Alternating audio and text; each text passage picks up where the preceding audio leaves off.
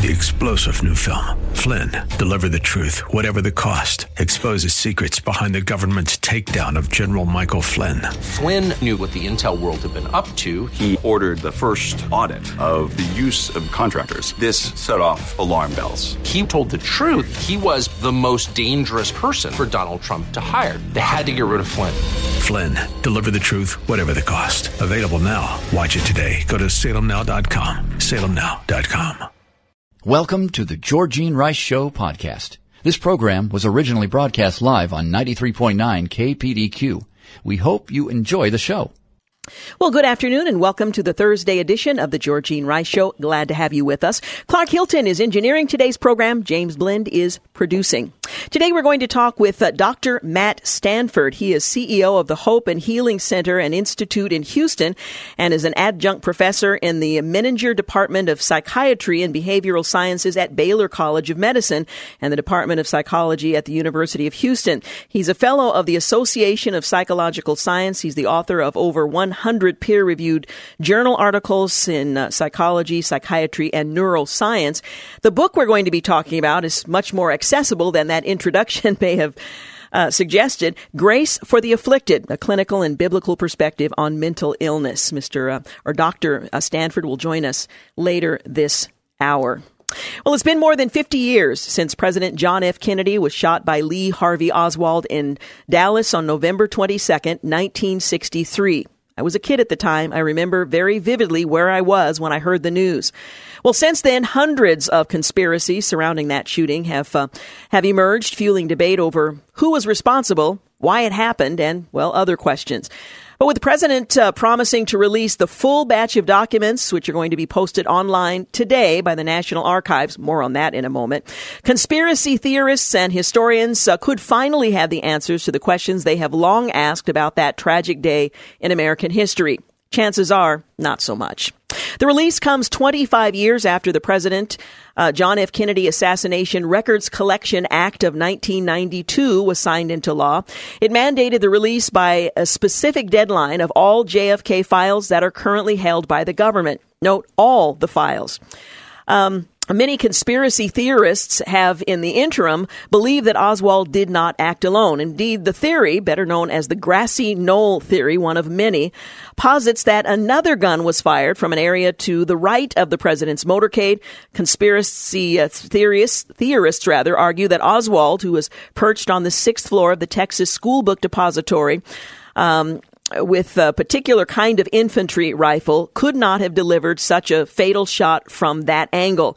Shortly after the assassination, Lyndon Baines Johnson, Kennedy's vice president, signed an executive order to create the President's Commission on the Assassination of President Kennedy, more commonly known as the Warren Commission, named after Chief Justice Earl Warren, who led that panel. 10 months after its creation, which seemed like 10 years for those of us waiting for answers, the Warren Commission found no evidence of a second shooter. However, the investigation did find that JFK's murder and the theories surrounding it did yield some information. The House voted to establish a U.S. House Select Committee on Assassinations in 1976. The committee concluded that there was probably a second shooter on the grassy knoll. So you have the Warren Commission that says, no, there's no evidence. You have the committee in Congress that says, yes, there probably was. Even one acoustical study, which analyzed 2 police channel recordings from that day in relation to the gunshot-like sound from the grassy knoll, concluded that, and I quote, the gunshot-like sound occurred exactly synchronous with the time of the shooting, end quote. While both findings have been discredited, forensic evidence convinced experts that it wasn't true. Historians and best-selling author Doug Weed, he says conspiracists, they continue to grow the theory. It would be wonderful if the theory could be resolved. Hopefully we will see some of that in the documents. But he added, this information may be redacted. Anybody who thinks this is going to turn the case on its head and suddenly show that there were 3 or 4 shooters in that plaza, it's not the case. Gerald Posner, the author of Case Closed, Lee Harvey Oswald and the Assassination of JFK, speaking on CNN. Instead, the files could clarify exactly what happened after the shots were fired. While conspiracy theorists argue that Oswald was ordered by Soviet or Cuban agents to kill Kennedy, especially because the one-time Marine defected to the Soviet Union, the same 1976 committee did not find any evidence of Soviet, Cuban, or CIA involvement in his assassination, according to the Washington Post. Well, James Jim Leavell has answered questions surrounding the assassination for 5 decades. They're thinking they're going to find something new that nobody ever knows about or knew about, Mr. Leavell says, known for his tan suit, tall cowboy hat. He was the man to Oswald's right when Jack Ruby shot and killed Oswald. He was helping transfer Oswald when the shot was fired. You got a job to do. I had a job to save that man's life, he says. That's what was going on through my mind at the time. He, too, suggests that there's probably not as much new information that will resolve some of these conflicts and theories as one might hope, but that the information will be released. Now, the White House said earlier today that they're going to release just 2,800 classified files related to the former president's assassination today, but it will temporarily keep some sensitive, in quotes, records under wraps. A senior administration official told reporters that some sensitive documents are being held for 180 days due to concerns from some intelligence agencies. Those documents, an official said, are being reviewed by the agencies to determine whether they actually affect national security, which is very curious after 25 years that at the final moment they would determine that some pages might have an impact on national security, which may give us a hint as to the nature of that information. The president wrote in a memo released by the White House this evening ahead of the release, "I have no choice today but to accept those redactions rather than allow potentially irreversible harm to our nation's security." He said he's ordering the agencies to review each and every one of those redactions over the next 180 days. At the end of that period, I will order the public disclosure of any information that the agencies cannot demonstrate meets the statutory standard for continued postponement of disclosure, Trump said. So while 2,800 documents, pages will be released and have been released online today, there are still those documents that over the next 180 days will be reviewed, I suppose, once again to determine whether or not they have national security implications. But today, the day that was named some 25 years ago for that information to be made public. Well, the House voted today to adopt a Senate-passed Republican budget plan that clears the way for a sweeping overhaul of the tax code for both individuals and businesses that could add as much as $1.5 trillion to the national debt. The budget measure, approved by a narrow margin of 216 to 212, differs sharply from one the House approved back in October the 5th. Back then, House Republicans mandated that any tax credits from tax cuts from lowering tax rates have to be offset by closing loopholes or cutting spending. Apparently, they've changed their mind after the Senate last week approved a plan that would allow tax changes that add as much as $1.5 trillion to the debt. The House went along with many members saying they needed to deliver a major legislative win going into the 2018 midterm elections. I'm not sure how they're defining when you're adding $1.5 trillion to the national debt. But that's a quote nonetheless. A key provision of the budget is reconciliation language. It prevents Democrats in the Senate from using a filibuster against a tax bill, which would require 60 votes to overcome. Instead, Republicans who hold 52 Senate seats, they're going to need only 50 votes, which may be somewhat daunting given the recent history, and the support of Vice President Mike Pence to pass the tax bill. But the tax bill still has not been released. The differences over many details remain, meaning passage of a final bill remains uncertain. Supporters say that they believe tax cuts will spur economic growth, will offset some of the lost revenue from lower rates. But Senator Bob Corker has said he would not support a plan that significantly increased the debt. He believes Congress needs to do the hard work of ending deductions and loopholes to pay for lower rates. Just a glimpse into the back and forth we can expect over the next weeks and perhaps months as they try to come up with some sort of tax reform bill. 16 minutes after 4 o'clock, you're listening to The Georgene Rice Show. You're listening to The Georgene Rice Show podcast. It's aired on 93.9 KPDQ. We're back. You're listening to The Georgene Rice Show. I want to remind you, coming up later this hour, we're going to talk with Dr. Matt Stanford. His book is titled Grace for the Afflicted, A Clinical and Biblical Perspective on Mental Illness. Well, conservative lawmakers said any tax reform plan needs to benefit the middle class and begin to address the national debt. Well, since, of course, the House approved the budget plan, they're now on track to move on to tax reform. Let's just focus on designing a tax code that does those three things: allows families to keep more of their money, simplifies a totally cumbersome and ridiculous code, and one that will foster and promote and is conducive to economic growth. That's what Representative Jim Jordan, Republican out of Ohio, said on Tuesday at Conversations with Conservatives. It's a monthly press Q&A hosted by conservative lawmakers and the Heritage Foundation. Focus on that and we'll be a lot better off, he went on to say.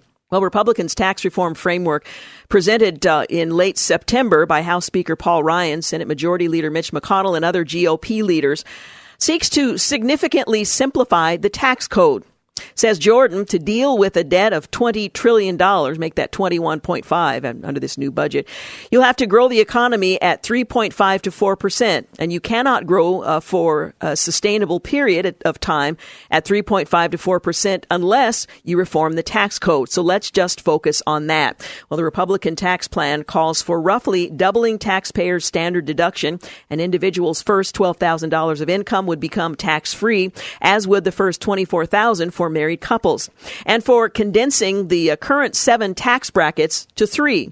Well, depending on their income, individual taxpayers currently are taxed at one of the following rates: 10, 15, 25, 28, 33, 35, or 39.6. The 3 tax brackets in the Republicans' proposed framework are 12%, 25%, and 35%, respectively. However, on Friday, Paul Ryan said the tax plan will include a 4th bracket for high-income earners. We don't know what that will be yet. The framework would end personal exemptions for dependents, increase the child tax credit, and eliminate the estate tax, which opponents call the death tax. Representative Matt Gaetz, a Republican from Florida, said he thinks Republicans will be better served once the tax plan is actually a bill. It seems to me this tax bill is like a political Rorschach test, and everybody stares at the ink blot and kind of sees what they want to see because we don't have a bill. That is always helpful to actually have a bill. The Florida lawmaker said that he's concerned that Republicans' budget, which according to the House Budget Committee balances the budget within 10 years without raising taxes and puts the country on a path to paying off the national debt, is not as good as it could be. Gaetz said, I feel a particular obligation on this issue because I am one of the youngest members of Congress, and I think history is going to judge the young members of Congress the harshest if we facilitate a bill that isn't paid for and a budget that doesn't have the aspiration to balance ever.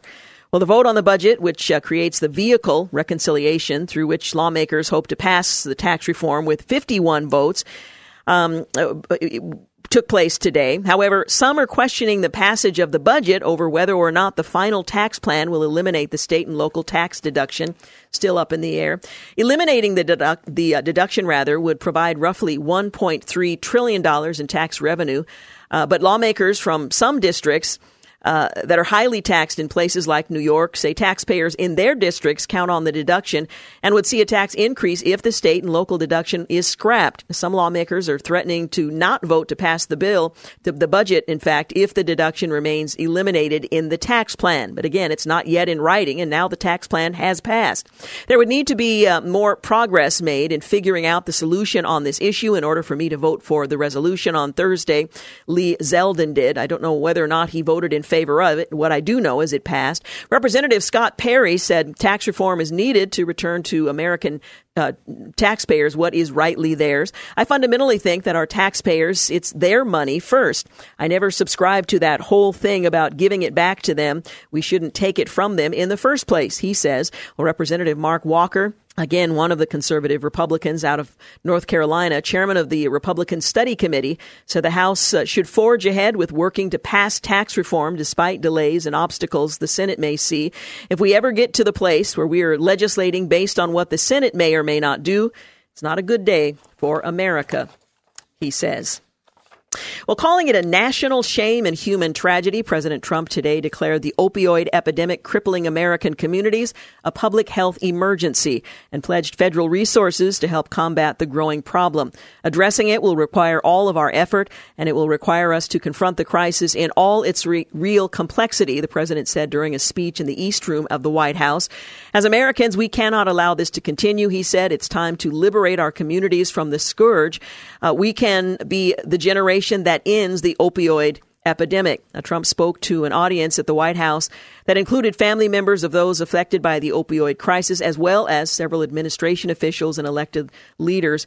The president, who said no one part of the American society has been spared from the crisis, stopped short of calling for a national emergency. That's something previously promised by the president. The announcement follows months of debate on how to tackle the problem. That to say it follows months of debate refuses to look at the decades of debate that have been going on this very issue, although not specifically focused on opioids.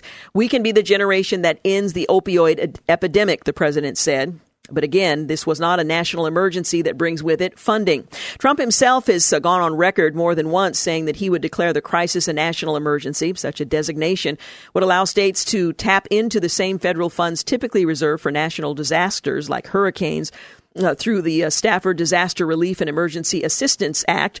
Perhaps one reason he chose not to do that is that Relief and Emergency Assistance Act is strained to the near limit. Instead, he signed a presidential memo that directs Acting Health and Human Services Secretary Eric Hargan to declare a public health emergency under the Public Health Services Act, which directs federal agencies to provide more grant money to combat the epidemic.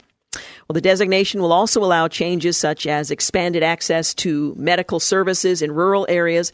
It doesn't create any additional funding. As I mentioned, the emergency declaration will last 90 days but can be renewed ad infinitum.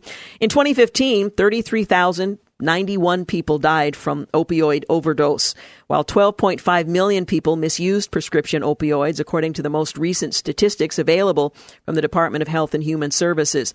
The president said today that he also revealed plans to take the evil opioid off the market immediately, as well as the government's intention to bring lawsuits against some of the drug makers, though he did not provide specifics. He also vowed to crack down on heroin imports from Mexico and fentanyl imports from China, two up-and-coming drugs in this country. Pharmaceutical fentanyl is an opioid drug that's up to 100 times more potent than morphine. In the past, drug dealers used it to spike the potency of the heroin they sold, but traffickers are now selling fentanyl by itself. Drug deaths involving fentanyl increased nearly 600% from 2014 to 2016. There were 582 fatal overdoses linked to the synthetic drug in 2014. Last year, 3,946. The president also discussed the alcohol addiction that claimed his older brother Fred's life in 1981. Fred had a problem with alcohol, the president said, and would tell me, don't drink. Don't drink. The president said watching his brother as well as other friends struggle with addiction is what set him on a drug-free, non-alcohol, non-cigarette path. There is nothing desirable about drugs, Trump said. They're bad. Well, the president vowed to tackle the opioid crisis on the campaign trail, but critics claim his administration has been slow to act. He created a presidential commission in August, recommended he declare the crisis a national emergency. Again, the act that's used to fund that is linked to natural disasters, and it may be that the decision was made not to tap into that fund, which is nearly tapped out. Your declaration would empower your cabinet to take bold steps, would force Congress to focus on funding and empowering the executive branch even further to deal with this loss of life. The Commission on Combating Drug Addiction and the Opioid Crisis wrote, it would also awaken every American to this simple fact. If this scourge has not found you or your family yet, without bold action by everyone, it will soon. The White House told reporters this morning that a national emergency declaration was not necessary in the case of opioid, that the public health emergency will reorient all of the federal government and executive branch resources toward focusing on providing relief to this urgent need. And of course, that declaration could be altered at some point in the future if that's the decision that's ultimately made. Coming up, we're going to talk with Dr. Matt Stanford. His book, Grace for the Afflicted, a clinical and biblical perspective on mental illness. You're listening to The Georgene Rice Show. You're listening to the Georgene Rice Show podcast. It's aired on 93.9 KPDQ. We're back 36 minutes after 4 o'clock. You're listening to the Georgene Rice Show. As both a church leader and a professor of psychology and behavioral sciences, my next guest, Matthew Stanford, has seen far too many mental ill brothers and sisters damaged by well-meaning believers who respond to them out of fear or misinformation. His latest book, Grace for the Afflicted, is written to educate Christians about mental illness from both biblical and scientific perspectives. He presents insights into our physical and spiritual nature, discusses the appropriate role of psychology and psychiatry in the life of the believer, describing common mental disorders. He probes what science says and what the Bible says about each illness. Dr. Matthew Stanford is CEO of the Hope and Healing Center and Institute in Houston and is adjunct professor in the Menninger Department of Psychiatry and Behavioral Sciences at Baylor College of Medicine and the Department of Psychology at the University of Houston. A fellow of the Association for Psychological Science, he is the author of over 100 peer-reviewed journal articles in psychology, psychiatry, and neuroscience. He joins us today to talk about his book, Grace for the Afflicted, A Clinical and Biblical Perspective on Mental Illness. Dr. Stanford, thank you so much for joining us. Thanks for having me. Now, this edition is revised and expanded. Why do you think this is important right now for the body of Christ in particular to embrace in order that we might relate to those among us with mental illness better? Well, I think a couple of reasons. Number one, we have a real mental health crisis here in the country, really globally. We have 1 out of every 5 Americans in a given year will meet criteria for a mental health problem. 450 million people in the world are struggling with a mental health problem. And probably the thing that really calls the church to be involved is the fact that people that are in psychological distress, people that are struggling with these problems, are more likely to go to a clergy for assistance before they go to a mental health care provider or physician. Now, define what you mean by mental illness, because I imagine there's a spectrum, and for us to better understand what we're talking about, can you describe that spectrum for us? Yeah, when I say mental illness or mental disorder, I'm talking about a set of kind of well-defined disorders where an individual has their cognitive function, their mood, their feelings, their ability to relate to others affected at such a level they become so dysfunctional that without some type of intervention, they're not able to kind of live their life normally. And so, things like clinical depression, bipolar disorder, schizophrenia, post-traumatic stress disorder, things like that, which are different than, say, if somebody is, say, just profoundly sad or is having struggles with stress or worrying. Those can be a problem, but they don't really cross the line into being a mental disorder. You begin the book with the chapter titled Fearfully and Wonderfully Made. And I think it's a challenge to many believers to accept the idea that one can be a believer and still struggle with a mental disorder or full-on mental illness. Talk a little bit about the fact that we are designed by God and what we do with the idea that some among us are struggling with mental illness. Yeah, I think that, unfortunately in the church, really in the population in general, but particularly in the church, we've treated thoughts, feelings, cognitions that come from our brain very differently than our other organs. One of the things is we seem to think that those are somehow more spiritual or more related to the spiritual than, say, how the function of our liver or our pancreas. When in reality, our brain is an organ like any other organ in our body. It can be damaged. A good example would be something like Alzheimer's disease, where a degenerative disorder is occurring and the brain is actually dying in certain areas. Very few Christians have a problem kind of conceptualizing that in a kind of biological, organ-based realm. But when you think about depression or anxiety, because all of us have been sad or worried at times, we think we fully understand what it is to have depression or what it is to have an anxiety issue. But the reality is that being sad and being anxious, those are not the same as having a disorder of those systems. And so while our experience may be meaningful to us, it doesn't fully explain to us what's going on for somebody who has a real disorder that's kind of a brain-based phenomenon. You have a chapter that follows Fearfully and Wonderfully Made, titled The Adversary. I know that many people who struggle and maybe have sought counseling through a pastor or a clergy, a church staff member, are told that this is a spiritual oppression, that this is evidence of demonic possession. Draw a distinction between the kind of physical malady that you describe that manifests as mental illness and the possibility of other spiritual things, because it's difficult to clarify in a position of leadership what's actually going on.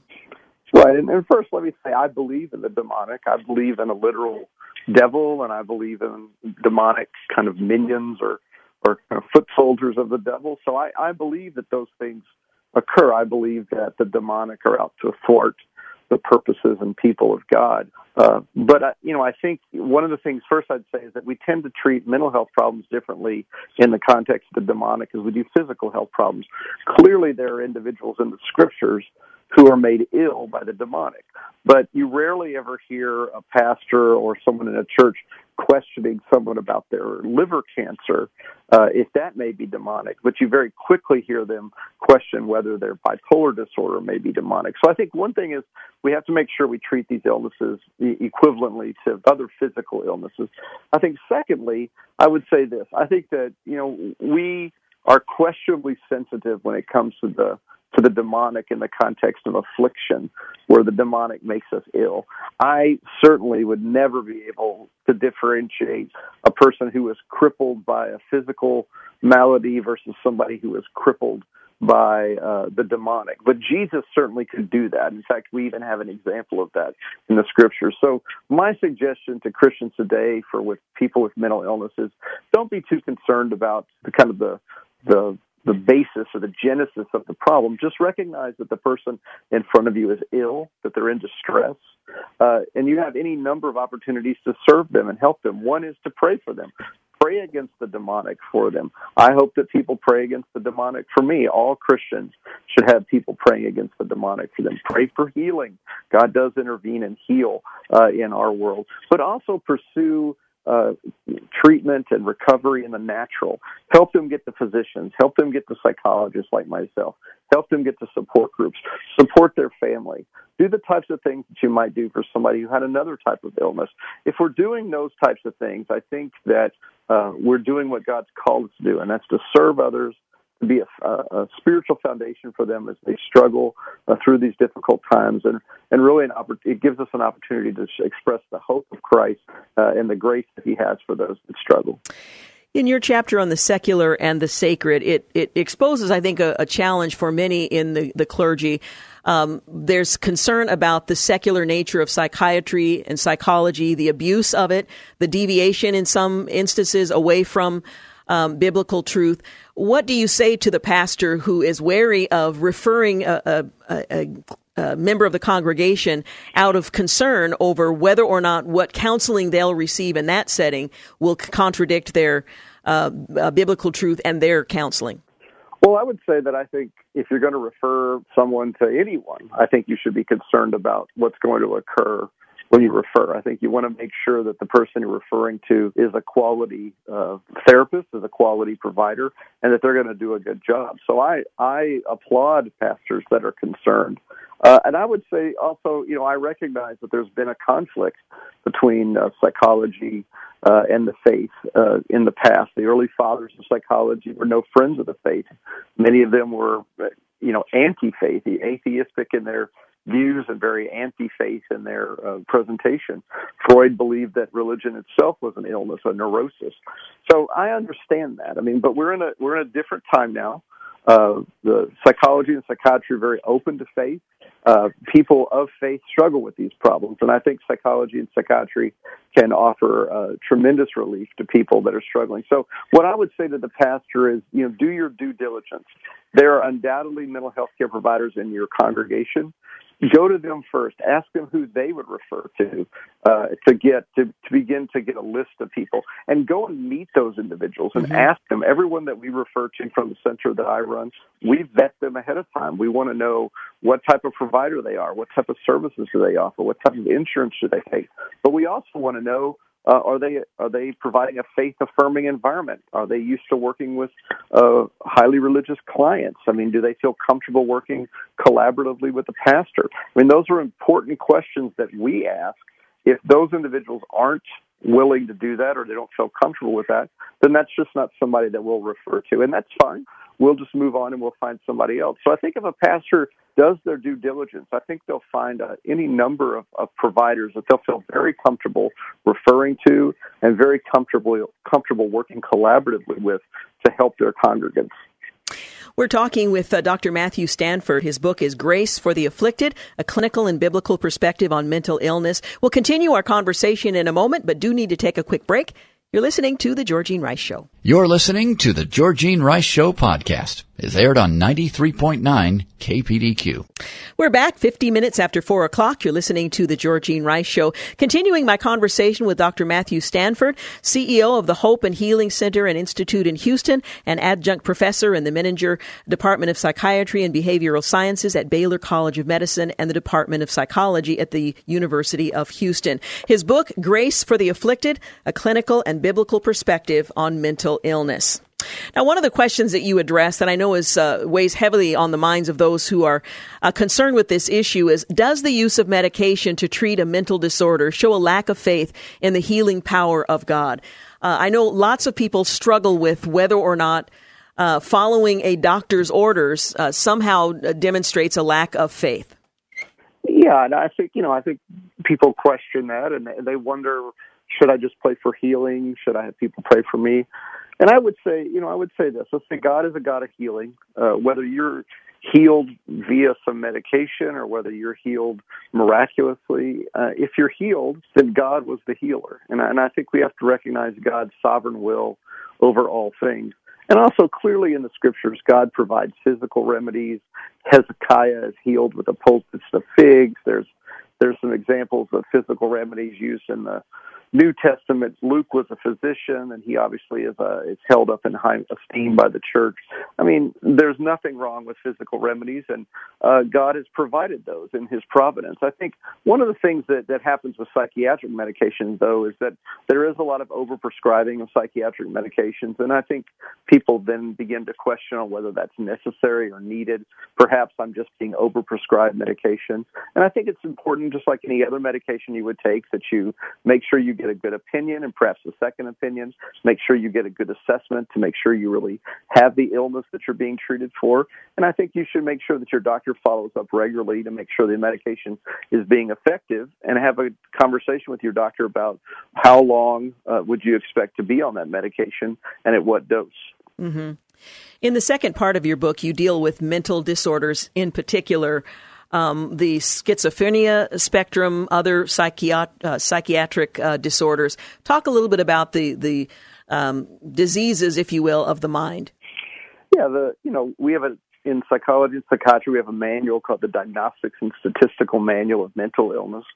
And it is a listing of all the mental disorders that we have, all of their symptoms and ages of onset and things like that, much like you would have in any medical discipline that you had, perhaps heart diseases and things like that.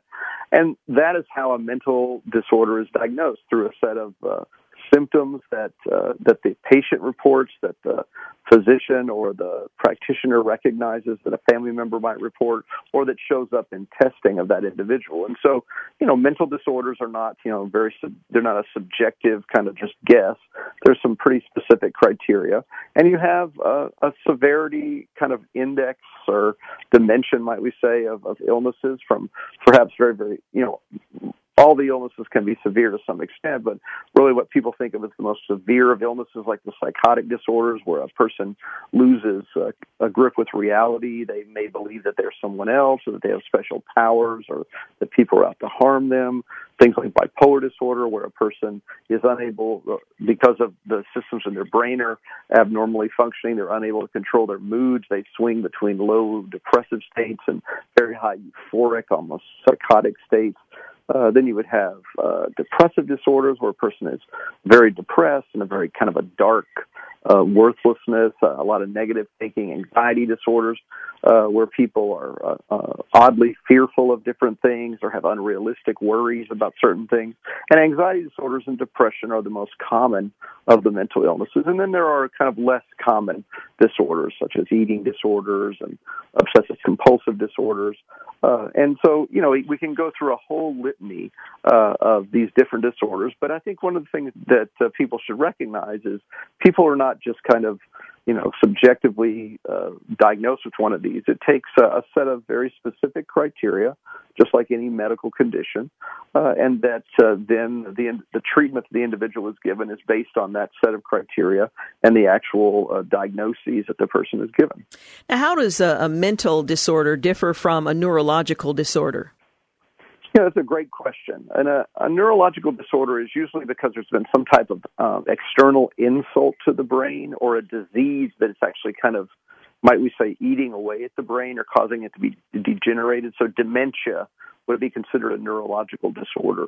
It may cause some psychological or psychiatric problems, like the person might have aggressive outbursts or things like that, or their cognitions might be off. But really what's happening is the disease is actually making parts of the brain begin to deteriorate away. Or another example of a neurological problem might be a stroke or a head injury. Those are neurological because there's an insult to the brain.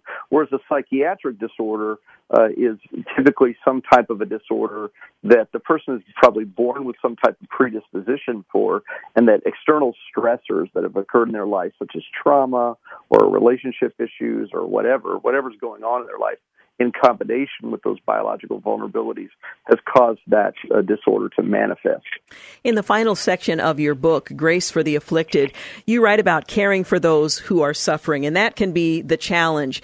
Talk a little bit about what we need to be mindful of as we extend love and care for those who suffer. I think in a faith community, I do think we have a lot of questions about these problems. And, I think the first thing that we can do is we can just always take a grace perspective and say it doesn't really matter what my view is of mental health problems. What's more important is, can I show the grace and love of God to this person who's in distress? I think if people in faith communities did nothing more for people with mental illness than what they do for people that might have cancer or people who might be pregnant and you're trying to help their family, I think you'll make a huge difference in their life. But if a church wants to go one step further, they can make a safe environment for people with mental health problems in their family. They can offer support groups. They can offer a sermon series on mental health issues. They can bring people forward to give testimonies around mental health issues. They can educate the population with seminars and books in their library and bookstore that they have around faith and mental illness.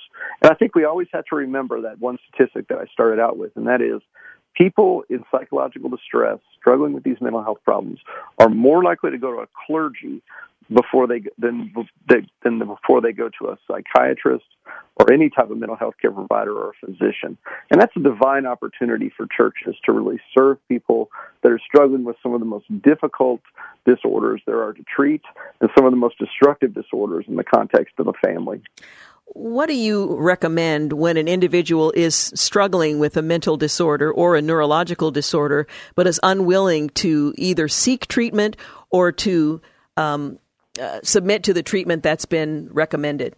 And that's a great question because it's a very difficult thing. It happens very, very commonly. You'll have adults in their 20s and 30s who don't fully appreciate how ill they are or recognize how damaged their brain is because the perceptions are so off because of that damage or that dysfunction. And then they can literally be delusional. They can literally be having all types of behavioral issues and then tell you flat out there's nothing wrong with them. I mean, the most important thing for the family to do is to become educated about the problem that the person has. Secondly, I think it's important that they set up appropriate boundaries so that they understand how far they can go with the person, how far the person can go. Bad behavior is never dismissed just because the person has an illness. I think also they become more of a guide than a fixer. I think they can always tell the person, we want to help you get to where you want to be, and they can point them to help. But they have to recognize that they themselves can never fix the individual. They can never make them get care unless they are a danger to themselves or others. So they really have to kind of step back and just provide a kind of a unconditional love situation in which the person knows they're accepted. And it's through that relationship that an opportunity may present itself where they actually can get the person to care. And I think most importantly, you can just pray for them and just pray that they may gain insight and that you might have that opportunity to get them the care that they need. And don't always try to start out with the highest level of care. If somebody's saying, no, I'm not interested in going to a psychiatrist, I refuse to go to a psychiatrist, I'm not going to take any medication, or I'm not going to go talk to some therapist, how about getting them to go to a support group? Go to a support group with them. Try a different level of care, something that's much simpler and not perhaps as scary. And that way the individual might be willing to begin to kind of take a step towards recovery. Well, the book is titled Grace for the Afflicted, A Clinical and Biblical Perspective on Mental Illness, published by InterVarsity Press. Dr. Stanford, thank you so much for sharing your insight and helping to equip particularly believers in the body of Christ so that we can love those among us who suffer well and with the love of Christ. Thanks for having me. Thank you so much. Hey, you're listening to the Georgene Rice Show. We've got news and traffic coming up here at the top of the hour. When we return, we're going to talk about a couple of the challenges that the church faces. For example, the rising teen suicide rate in the church. It's a message that the church can't afford to miss. Also, doctors are clashing over euthanasia for the mentally ill. We'll tell you more about that when we return. You're listening to the Georgene Rice Show.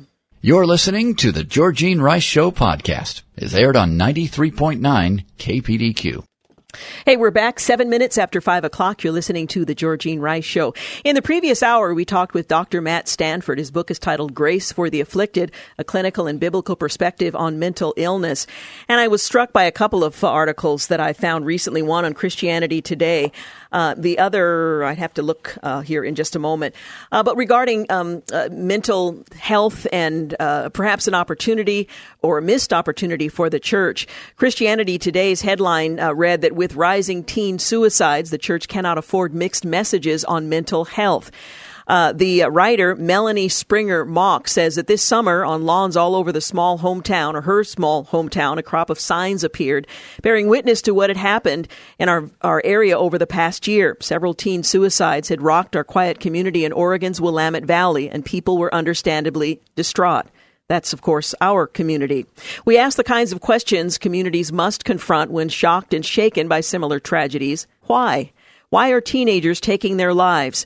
Who has to blame, or rather, who is to blame for their despair? What could be done to stem that tide of loss? Well, the white and black signs, no larger than those that flourish during election season, were one mother's answer to those questions. On a weekend morning, Amy Wolf posted 20 signs around town, each with a singular slogan: "You matter, don't give up, your mistakes do not define you, you are worthy of love." In just a few weeks, her campaign spread to other communities across the state of Oregon and neighboring states. Anecdotal evidence suggests young people, including students in Newburgh schools, have found hope in these messages. She reports hearing from those who have been encouraged to persist in living despite their despair, which is another subject, their despair as young people. Yet for our community and for many others, where one self-inflicted death is one too many, a small though significant positivity campaign cannot be the end of any effort to combat teen suicide.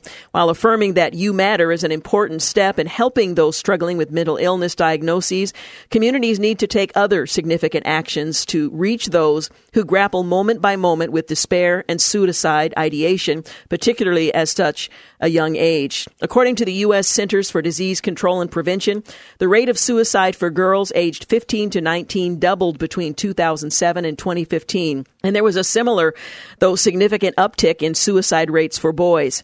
A Time article in late 2016 indicated that though there has been a substantial increase in teens who are depressed, the country has not seen corresponding growth in resources for mental health options. In 2014, a study, more than 3 million adolescents in the United States had a major depressive episode in the past year. And yet most schools and most communities remain unprepared to address the challenge they face.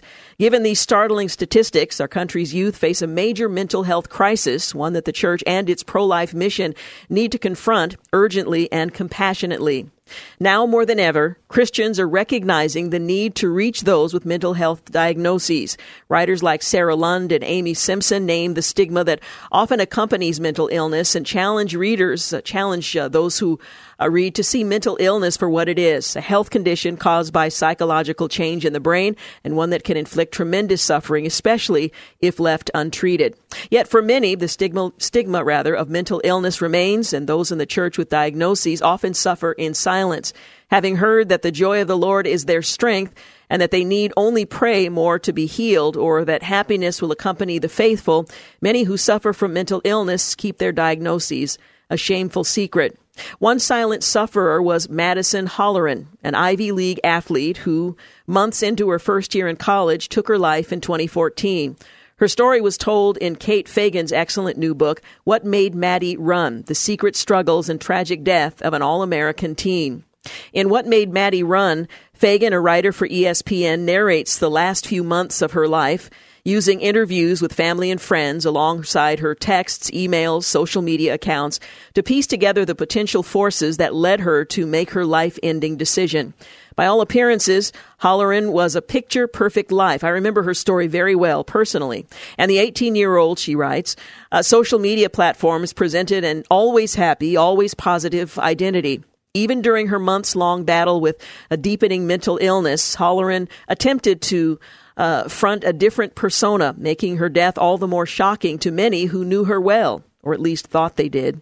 While Fagan refrains from identifying any singular reason why Holleran took her own life, What Made Maddie Run suggests the stress of being a college athlete played a role. Holleran's experience as a Penn cross-country runner reflects the intense pressures put on young athletes.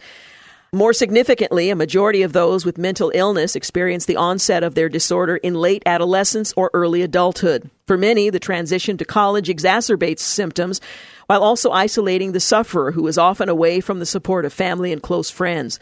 The connectivity provided by the internet does little to mitigate that isolation, and for Holleran, compelled to present the best possible images of life at Penn, social media intensified her loneliness rather than alleviating it. Part of Fagan's reporting included analyzing Holleran's texts and browsing history. And while there was no indication that Fagan was bullied online, this is another parent's fear that accompanies internet access and its relationship to suicide, probably for good reason. In a recent court case, Michelle Carter was found guilty of involuntary manslaughter for convincing her boyfriend to take his life. The documentary Audrey and Daisy, which streams on Netflix, provides chilling evidence that online bullying can have devastating consequences, especially for teen girls who have been sexually assaulted. Well, she goes on, and I won't read all of her article, but she writes that unfortunately a simple You Matter campaign probably would not have been enough to reach someone battling so intensely with mental illness as Holleran presumably was. Still, the ideology upon which the campaign was founded should be at the heart of the church's engagement with young people who struggle with mental illness diagnoses.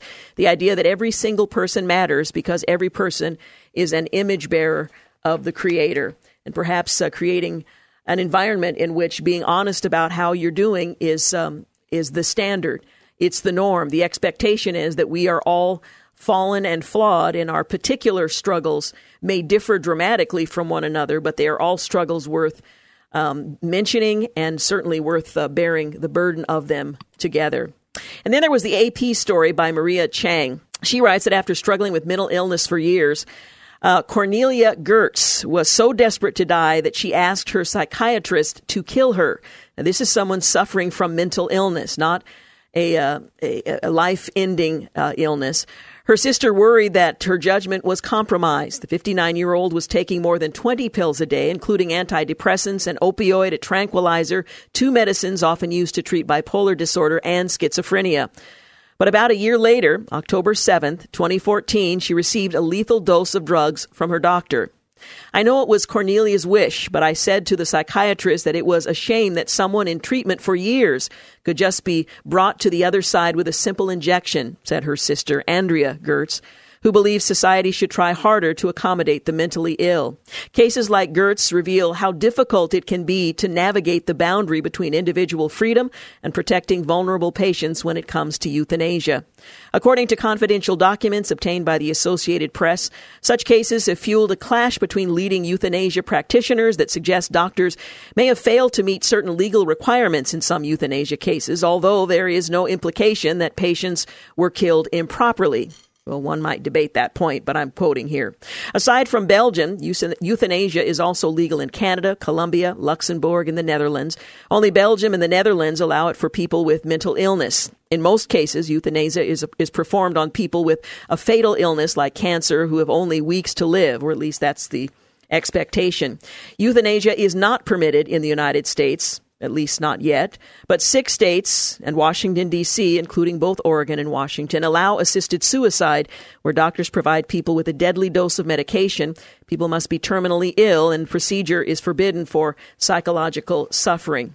Says Dr. Levy Finepoint, one of the psychiatrists who signed off on the Gertz death, the woman suffering from mental illness, I always regret that we couldn't do something else. At the same time, I'm part of the relief for the patient. Like many in Belgium, she believes that when modern medicine can't relieve pain, euthanasia, when doctors actively kill patients, should be an option. But she appears more inclined than most to approve euthanasia, some colleagues say. Well, I won't go on to finish the article, but it illustrates 2 points that the body of Christ must be aware of, better prepared for those with mental illness in responding. And Dr. Stanford's book may help look at what the scriptures have to say in view of what the clinicians have to say to help us navigate those very troubled waters. Again, Grace for the Afflicted, a clinical and biblical perspective on mental illness, published by InterVarsity Press. We'll be back. You're listening to the Georgene Rice Show podcast. It's aired on 93.9 KPDQ. 21 minutes after 5 o'clock, you're listening to the Georgene Rice Show. Well, the Trump administration, after years of litigation, has settled lawsuits with Tea Party and other conservative groups who say they were unfairly targeted by the IRS under the previous administration. Attorney General Jeff Sessions announced today that the Justice Department had entered into settlements with Tea Party groups whose tax-exempt status was significantly delayed by the IRS dating back to 2013, based solely on their viewpoint or ideology. The settlement involves payments to the plaintiffs and an apology from the IRS. The targeting scandal drew heavy attention back in 2013 when the IRS admitted it applied extra scrutiny to conservative groups applying for nonprofit status. Lois Lerner, then head of the exempt organizations unit responsible, became the public face of the scandal, though other IRS officials were involved as well. Well, Jeff Sessions said that groups with names involving Tea Party or Patriots or those with specific policy positions concerning government spending were subject to inappropriate criteria to screen applications. The IRS's use of these criteria as a basis for heightened security was wrong and should never have occurred, Sessions said in a statement today. It is improper for the IRS to single out groups for different treatment based on their names or ideological positions. And while the IRS did not immediately respond to the request for comment on the decision, court documents show that the agency did offer an apology, which was called for. Well, investigators looking into the so-called Trump dossier were not surprised when news broke Tuesday night that the Hillary Clinton campaign and the DNC, working through the Democrats' law firm Perkins Coie, financed the salacious and unverified compilation of allegations of Trump collusion with Russia in the 2016 presidential campaign. Now, one thing that should be mentioned is the initial funders, apparently, they're yet to be named, but were opponents in the Republican Party of Donald Trump's candidacy. There had been plenty of talk about the Democrats and Perkins Coie, so much that investigators almost assumed that was the case. But it wasn't until the Washington Post broke the story that it was confirmed. One lawmaker joked Tuesday night, saying, "I'm shocked. Who could have ever guessed?" Well, knowing that the Clinton campaign, the DNC, and Perkins Coie supported the dossier along with some Republican opponents is not the end of the story, however. The most important next step is the FBI. Sometime in October of 2016, that is, at the height of the presidential campaign, Christopher Steele, the foreign agent hired by Fusion GPS to compile the Trump dossier, approached the FBI with information he had gleaned during the project. According to a February report in the Washington Post, he reached an agreement with the FBI a few weeks before the election for the Bureau to pay him to continue his work. It was an astonishing turn. The nation's top federal law enforcement agency agreed to fund an ongoing opposition research project being conducted by one of the candidates in the midst of a presidential election. Well, the idea that the FBI and associates of the Clinton campaign would pay Mr. Steele to investigate the Republican nominee for president in the run-up to the election raises further questions about the FBI's independence from politics, as well as the Obama administration's use of law enforcement and intelligence agencies for political ends. That's what the Senate Judiciary Committee Chairman Chuck Grassley points out. In the end, according to the report, the FBI did not pay Steele, but the dossier did not go away. Indeed, in January of 2017, Comey briefed President-elect Trump and President Obama on the dossier's contents. In recent months, Nunes has been trying to force the FBI to reveal just what it did in the dossier matter. The Intel chairman issued a subpoena to the FBI in August, and in the time since, not a single document has been produced to the committee. The FBI and the Justice Department have spent most of that time talking about possibly complying with this or that part of the subpoena, but so far, nothing. The same is true of Grassley's inquiry. Well, the new Clinton, DNC, Perkins, Coy revelation will likely increase pressure on the FBI to explain what it did and did not do with the dossier. Certainly, Nunes hopes that that is the case. When asked on Tuesday night what would happen next with the FBI, he responded, their best option at this point is to bring all the documents tomorrow to the Capitol. Of course, he won't be holding his breath. In the meantime, the Department of Justice cleared the FBI informant who brought the Uranium One scandal roaring back into national headlines with his claim through his lawyer to have information about the Clinton Foundation's role in all of that to testify before Congress on Wednesday night. The informant worked undercover to investigate bribery and intrigue in the Russian nuclear industry during the Obama administration and was, until Wednesday, bound by a gag order from speaking about what he knew. According to sources at the Department of Justice, the informant is now cleared to testify about a wide range of issues, including specifically the Clinton Foundation.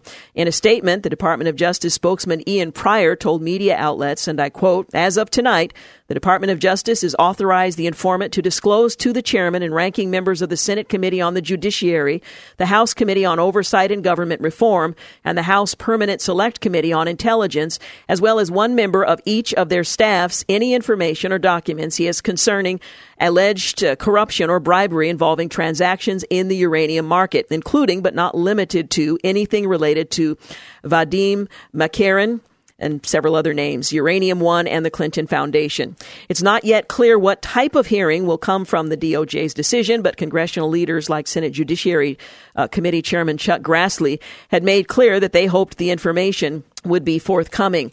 In a letter to Victoria Toensing, the informant's lawyer, Grassley wrote, The reporting indicates that your client can testify that FBI agents made comments to him suggesting political pressure was exerted during the Justice Department probe, and that there was specific evidence that could have scuttled approval of the Uranium One deal, end quote. Well, the informant's story broke last week when Toensing came to the Hill, the attorney, with her client's story of bribery in the Uranium One deal. Among other things, she claimed the Obama Justice Department threatened him with loss of freedom. They said they would bring a criminal case against him for violating an NDA. Well, Uranium One, a company that controlled roughly 1/5 of American uranium production, was sold to a Russian nuclear consortium, Rosatom, in 2013 after approval by the Committee on Foreign Investment in the United States, or CFIUS, chaired by then Treasury Secretary Timothy Geithner, and including then Secretary of State Hillary Clinton and then Attorney General Eric Holder. Not to mention speaking fees involving the former president and wife of the Secretary of State. Where this is going, I have no idea, but we do know that the gag order has been lifted, and at some point testimony will be given as to the allegations that have been made privately to members of Congress this time around.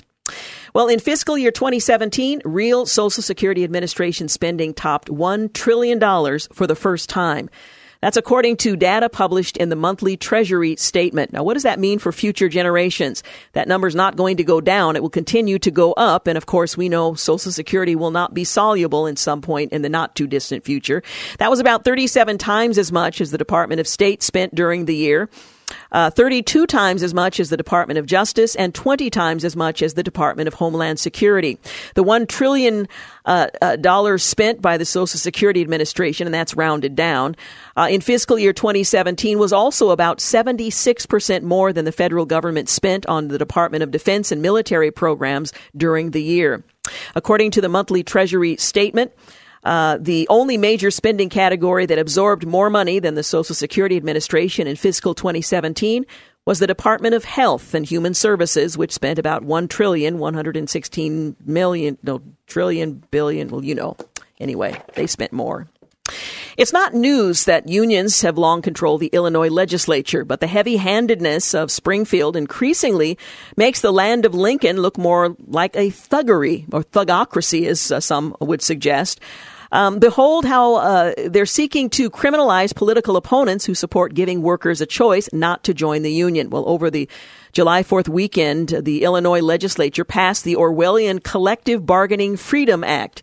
Freedom not being any part of it, banning right-to-work zones in the state and threatening local officials who enact them with a Class A misdemeanor and up to a year in jail. That's the penalty for pimping or drunk driving in the state of Illinois. 28 states have passed right-to-work laws that prohibit requiring workers to join a union.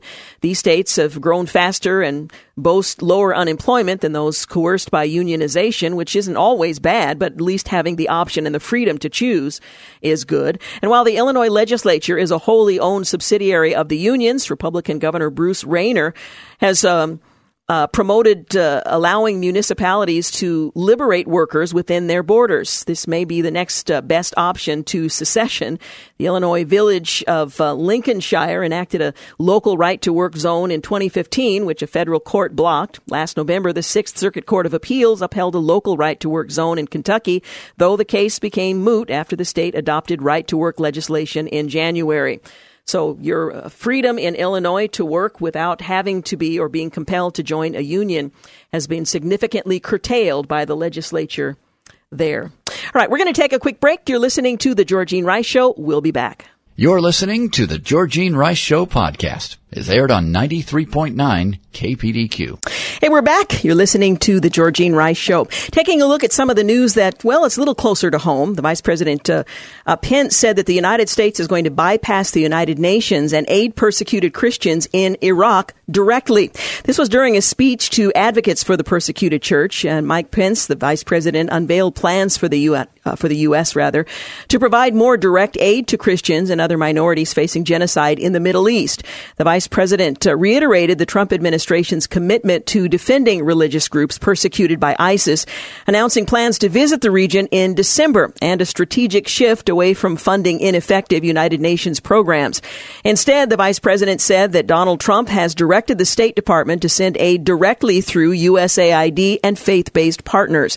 We will no longer rely on the United Nations alone to assist persecuted Christians and minorities in the wake of the genocide and the atrocities of terrorist groups, he told a crowd gathered in Washington for the annual summit of In Defense of Christians. Well, the United States will work hand in hand, the Vice President said, from this day forward with faith-based groups, and provide private organizations to help those who are persecuted for their faith. This is the moment. Now is the time, and America will support these people in their hour of need. End quote. Well, the Christian population in the region has dwindled significantly, as we've covered here before, with 2/3 of believers in Iraq and Syria fleeing since 2011. A 2014 Christianity Today cover story by Philip Jenkins assessed how Iraqi Christians were on the edge of extinction there. This is good news, and Frank Wolf, Distinguished Senior Fellow at the 21st Century Wilberforce Initiative, said this is good news, and we want to thank President Trump, Vice President Pence, and all those who have been working diligently on this issue. This should impact humanitarian aid for those living in internally displaced persons and refugees, and stabilization assistance for the Christians and Yazidis returning to areas seized from them by ISIS. Well, the U.S. has committed millions to the United Nations Development Program, which some have called out for not doing more to help Christians in particular in Iraq. Well, the money has been spent, but not on the Christian refugees. Nina Shea, who's the director of the Center for Religious Freedom at the Hudson Institute, told conservative news site LifeZite, the UN has proven itself to be extremely politicized and unaccountable, and should be the last body charged with millions, even billions of dollars to aid to help persecuted minorities on the brink of extinction. The vice president himself echoed the UN critique at the event, saying, "Here is the sad reality. The United Nations claims that more than 160 projects are in Christian areas, but for a third of those projects, there are no Christians to help," he said. The believers in Nineveh, Iraq, for example, have had less than 2% of their housing needs addressed, and the majority of Christians and Yazidis remain in shelters. Projects that are supposedly marked finished have little more than a UN flag hung outside an unusable building, in many cases a school. Well, many experts on humanitarian efforts in the region agree that the United States made the right move in shifting its approach, though questions remain about the logistics and specifics about the plan the vice president referenced. It is the right move. The question is, are we ready for it? That's a quote from Chris Seipel, president emeritus of the Institute for Global Engagement, or IG. Even with a shift away from the UN projects, advocates agree oversight will continue to be a challenge. The UN projects for the minorities have been called significant and cosmetic, or rather insignificant and cosmetic, by the Christian leaders on the ground. There have been persistent reports of pay to play in the UN's awarding of contracts. Shea told Christianity Today, now USAID and its contractors will face a big responsibility to assure they listen to authentic community voices about the projects most needed, and to ensure corruption is not again a large-scale problem. Again, from this day forward, the vice president said in his remarks. Well, Colombia made peace with its primary rebel group last December, but one of its well-known missionaries still stood accused of plotting terrorism with them. Well, until last month, when a Bogota judge finally threw out the charge of rebellion levied against Russell Stindl in 2015. The American missionary was accused of collaborating with FARC, the Revolutionary Armed Forces of Colombia, the guerrilla group that warred against the Colombian government until signing a controversial peace treaty late last year. Well, Stindl, 61, is the son of linguists with Wycliffe Bible translators. He moved their family to Colombia in 1964 when he was about 8 years old. When Stindl was in his late 20s, he was kidnapped by the FARC and spent more than 4 months living among them, mostly with a rope slip knotted around his neck. Before an anonymous donor paid $55,000 for his ransom, he shared the gospel with his captors several times. He went on to preach the gospel to all sides of the Western Hemisphere's longest-running conflict. The American embassy warned him not to return to Colombia, but he did. Stindl founded the Columbia for Christ ministry and regularly traveled through the conflict areas, distributing Bibles, Christian books, and solar-powered radio fixed-tuned to his station that broadcast the gospel throughout Colombia. The September dismissal of the case against Stindl at Bogota's Circuit Criminal Court number 15 ends what his attorney described as a long, drawn-out series of legal maneuverings following his February 2015 arrest. The ruling cannot be appealed. The judge in the initial hearing, held 1 day after the police detained Stindl under the secret warrant, threw out the charge, but chief sectional prosecutor kept the case alive through ongoing appeals. The backbone of the case against Stindl was the testimony of 4 men who claimed that the missionary was Al Gringo, a FARC commander seeking to overthrow the Colombian government. Among the claims were assertions that Stindl operated radio communications for the terrorist organization. He denied those allegations, said that 2 of the men, one of whom was an ex-FARC guerrilla, demanded he pay each of them $125,000. When he refused, the men proceeded with their threat to claim to state authorities that Stindl was involved with the group. He has now been exonerated. They have dropped the terrorism case against him. And last week, Nepal enacted a law to curb evangelism by criminalizing religious conversions, joining neighboring countries like India and Pakistan, where the region's small but growing Christian minority faces government threats to their faith. The Nepali government has taken a regressive step as this law severely restricts our freedom of expression and our freedom of religion or belief. That's a quote from Tanka Subedi, who's the chair of the National Religious Liberty Forum, to Christian Solidarity Worldwide. The pastor is one of an estimated 375,000 Christians living in the former Hindu kingdom. The criminal code bill, which the parliament approved in August and the president signed last Monday, establishes constitutional protections for Hinduism, which 80% of the population practices, by restricting religious conversion and hurting of religious sentiment or blasphemy. According to a Nepali Christian site, a section of the new law reads, "No one should involve or encourage in conversion of religion. No one should convert a person from one religion to another religion or profess them their own religion and belief with similar intention by using or not using any means of attraction and by distributing religion or belief of any ethnic group or community that being practiced since ancient times." Well, it's sort of clumsy language, but if found guilty, there's punishment of 5 years of imprisonment, a penalty of 50,000 rupees, which is about $770. If foreigners are found guilty, they will have to be deported within 7 days after completing the imprisonment in the third clause. Finally, Video Angel, or VidAngel, a movie filtering site backed by pro-family evangelical groups, declared Chapter 11 bankruptcy this week, so they can continue to develop during the ongoing copyright battle with Hollywood studios. The company was forced to take down its customizable video rental service last December after Disney, Lucasfilms, Warner Brothers, and 20th Century Fox sued it for illegally altering and streaming their content. Despite crowdfunding a record-setting $10 million from pro-filtering supporters, including evangelicals and Mormons, to cover initial legal fees, the Utah-based platform has continued to lose its appeals and faces major penalties if the court ultimately sides with the studio. The bankruptcy filing puts legal action against VidAngel on hold while the company reorganizes. Forbes is reporting. It's an important step to protect our company as well as its creditors, investors, and customers from the plaintiff's efforts to deny families their legal right to watch filtered content on modern devices. That's what the CEO says. The court may say otherwise. He went on to say it also gives us breathing room to reorganize our business around the new streaming platform, promote and perfect the new technology, and seek a legal determination that the new system is fully legal and not subject to the preliminary injunction entered in California. All right. We're going to take a break here in just a moment. When we come back, we're going to talk about the weather. What might we expect in I guess it'll be mostly 2018, but 2017, 2018. What they're predicting. We'll get into that. And also, we'll talk a little bit about what's happening on Friday. So stick with us. We'll be back. You're listening to the Georgene Rice Show podcast. It's aired on 93.9 KPDQ. We're back. You're listening to the final segment of the Thursday edition of the Georgene Rice Show. A couple of things I want to mention before we move on to the weather, as if we have any idea of what's actually going to happen. KPDQ is giving away nearly 100 tickets in family 4-packs to Portland's Singing Christmas Tree. You can visit kpdq.com to enter to win a 4-pack of tickets to a very special 2 p.m. performance on Saturday, November the 25th at the Keller Auditorium.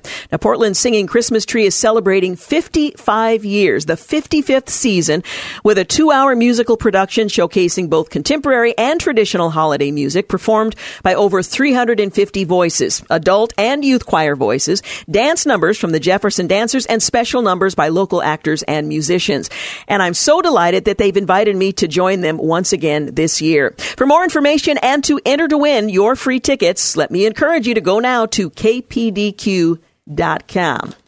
The other thing I wanted to mention is whether your marriage is strong or struggling, a weekend to remember marriage getaway is what every couple needs. Now, I have to tell you, Dan Rice and I, we've never had major issues, but we have attended the weekend to remember. And I tell you, if you have a strong marriage, it will strengthen you and kind of remind you of the parameters and the things that need to be recalled in order to continue to deepen your love for one another and your commitment. But if you're struggling, there's a great opportunity for you to be reminded or told for the first time what the scriptures have to say about how this marriage thing everything is supposed to work.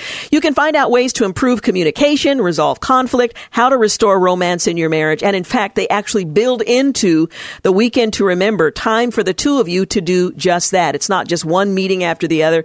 They encourage you to spend time together, talking, enjoying one another's company, and so on. So visit weekendtoremember.com for details about the getaway coming to Portland at the Red Lion Hotel on the river, November 10th through the 12th. That's weekendtoremember.com, and use the promo code WEEKEND to save on your registration. You may save on the registration. It may save your marriage. It's a great opportunity to spend some time together around God's Word and what marriage is supposed to be all about. Well, for Portlanders and Beavertonians and Hillsboronians and everyone else, still shivering at the memory of last winter's record cold. Do you remember? It's hard to believe we had such a warm summer, a beautiful, hot summer, in fact, that we had quite a bit of snow this past winter. And for those of us who shiver at the thought of it, and those cold temperatures, a winter outlook report released last week may seem like bad news, although it's hard to know what's actually going to happen. The National Oceanic and Atmospheric Administration predicts a cooler than average winter is likely for the northern part of the country. And that includes, of course, the Pacific Northwest. Now, they say don't dig out your snow shovels just yet. The report doesn't necessarily mean the Northwest is in for another abnormally cold winter, according to the National Weather Service meteorologist Colby Newman. The report just means there's a higher chance that the average temperature between December and February will be cooler, maybe even colder than normal. That could mean a difference of a few degrees, which most people won't notice. Of course, it could mean much more than that. It's not predictive of whether we're going to get snow or a particular cold outbreak, Mr. Newman says. The report was released on the 19th of this month, saying there is more than a 40% chance that temperatures will be cooler than average in the Northwest from December to February. It's not clear whether winter will be wetter or drier than normal in the region, though. The report gives equal chances for an abnormally wet winter, an abnormally dry one, or average rainfall for the season. Essentially, if I can interpret that for you, it's absolutely useless because all of those options are possible equally. Well, it's still too early to predict whether winter will bring any snowstorms to the region, the report says, but meteorologists won't be able to predict weather events like snowstorms or cold snaps until about a week before they occur. So we're not going to know months ahead or dozen weeks ahead. That's because those events are tied to individual weather patterns, and that's what the meteorologists will be looking at when we get closer to that season. You just sort of have to deal with the weather as it comes. Now, there's wisdom for you. It's highly unlikely that winter will be as cold and stormy as last year, the meteorologist once again says. Last winter was an anomaly, he said, and it's rare to see another year like it. It's not to say that it couldn't happen. Again, there's no certainty here at all, but it's very unlikely that it will happen again. Well, for those who want to know more about what to expect this winter, this weekend, meteorologists will offer predictions for the coming months. The 25th Annual Winter Weather Forecast Conference will be held Saturday at OMSI, and presumably they put their heads together and they'll come up with something that will approximate what we can expect. A couple of things to remember. Between 32 to 39 inches of precipitation. The odds favor by 67% a normal to below normal year. That would be 11 to 20 inches drier than last season. The normal water year at Portland is about 36 inches. The valley temperatures between 1 and 3 degrees below normal, with the coldest months being December and February. While the data isn't conclusive, as we've mentioned, showing a 50% chance of either a quiet year or a big season, a lot of people are saying their hunch is we're going to slightly favor a quiet snow year with a trace of, 2 inches of total snow. I like that little blanket that allows you to get where you need to go, but also presents a very beautiful landscape. Mount Hood snowpack, it looks like a great season on the slopes with 105% of the average snowpack or higher. Timberline could see 600 to 700 inches of total snow. Meadows at least 600 inches. Snowbowl is a wild card. No reason to expect more than 50-mile-per-hour gust winds during this season coming up. Just some things to think about and look for this winter. But again, you don't know the specifics until we're much closer to the actual events. Well, I want to remind you that on the Georgene Rice Show on Fridays, we like to divert your attention just a bit from some of the major headlines. Although, if there is breaking news, we will break in. But we take a look at the lighter side of the news. As we've been discussing, we're expecting that the JFK files will be released, if not sometime today, perhaps tomorrow, as the date has come and nearly gone that they were supposed to be released. And there may be some disclosures to announce tomorrow. These JFK assassination files, they document details in the probe of the president's death some years ago. Unlike some of you younger listeners, I remember very clearly where I was when the news broke, standing in the hallway at Woodstock Elementary School. We could not believe such a violent event could take place, and we were so young that I'm not sure we really comprehended what it meant that the president had been assassinated. What we did know is that the president was dead, and that was a sad thing. At that time, we were very young, and you respected the president. It didn't matter who that individual was. You respected the office of the president. You didn't really have much grasp of what it meant to be a Democrat or a Republican. And in fact, the two were much closer at that time than they are today. In fact, John F. Kennedy would have been considered a conservative by today's standards.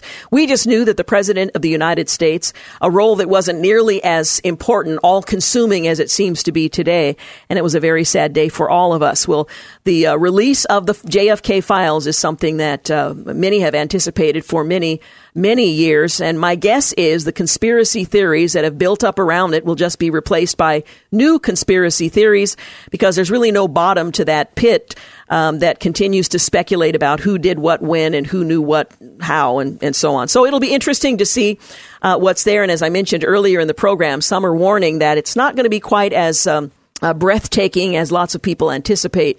But nonetheless, that information may likely be revealed tomorrow. And if that's the case, we certainly will break into our Fun Friday fare and give you an opportunity to hear more about it. I don't know if you are familiar with Prayer Works. It's a program we have here on the program at the station, I should say. If you are in need of prayer, and you just don't know where to turn, if you value having a chance to pray for others, want to let you know that 93.9 KPDQ has partnered with Adventist Health to provide a 24/7 prayer network. It's called Prayer Works. It's an online community where you can post your prayer requests, concerns, and struggles. You can put as much or as little detail as you deem appropriate. You can even share a bit more of your story, read other people's requests and stories, and let them know you're praying for them too. It's an encouragement to be prayed for, and to be praying for others. Visit kpdq.com, keyword prayer, and join the Prayer Works prayer community today. I want to thank Clark Hilton for engineering today's program, James Blend for engineering a portion of and producing all of today's program, and thank you for making the Georgene Rice Show part of your day. Have a great night. Thanks for listening to the Georgene Rice Show podcast. If you'd like to download a podcast of the show or would like more information on today's guests, please visit the show at kpdq.com or on Facebook. Follow the show on Twitter at GRiceShow and like us on Facebook. And join us live every weekday at 4 for more critical thinking for critical times on 93.9 KPDQ. 3-star General Michael J. Flynn, head of the Pentagon Intelligence Agency, knew all the government's dirty secrets. He was one of the most respected generals in the military. Flynn knew what the intel world had been up to. He understood its funding. He ordered the first audit of the use of contractors. This set off alarm bells. The explosive new documentary, Flynn, Deliver the Truth, Whatever the Cost, uncovers the facts behind this scandal. Flynn told the truth. He was the most dangerous person for Donald Trump to hire. I find out the worst enemy that I'm going to face in my life is right here in America. They took my assessment and they wanted me to change it. And I was like, I'm not changing it. They had to get rid of Flynn. With in-depth interviews, archival footage, and never-before-seen personal records of the man behind the headlines. I just felt like I was drowning. Flynn, Deliver the Truth, Whatever the Cost. Available now. Watch it today. Go to salemnow.com. salemnow.com.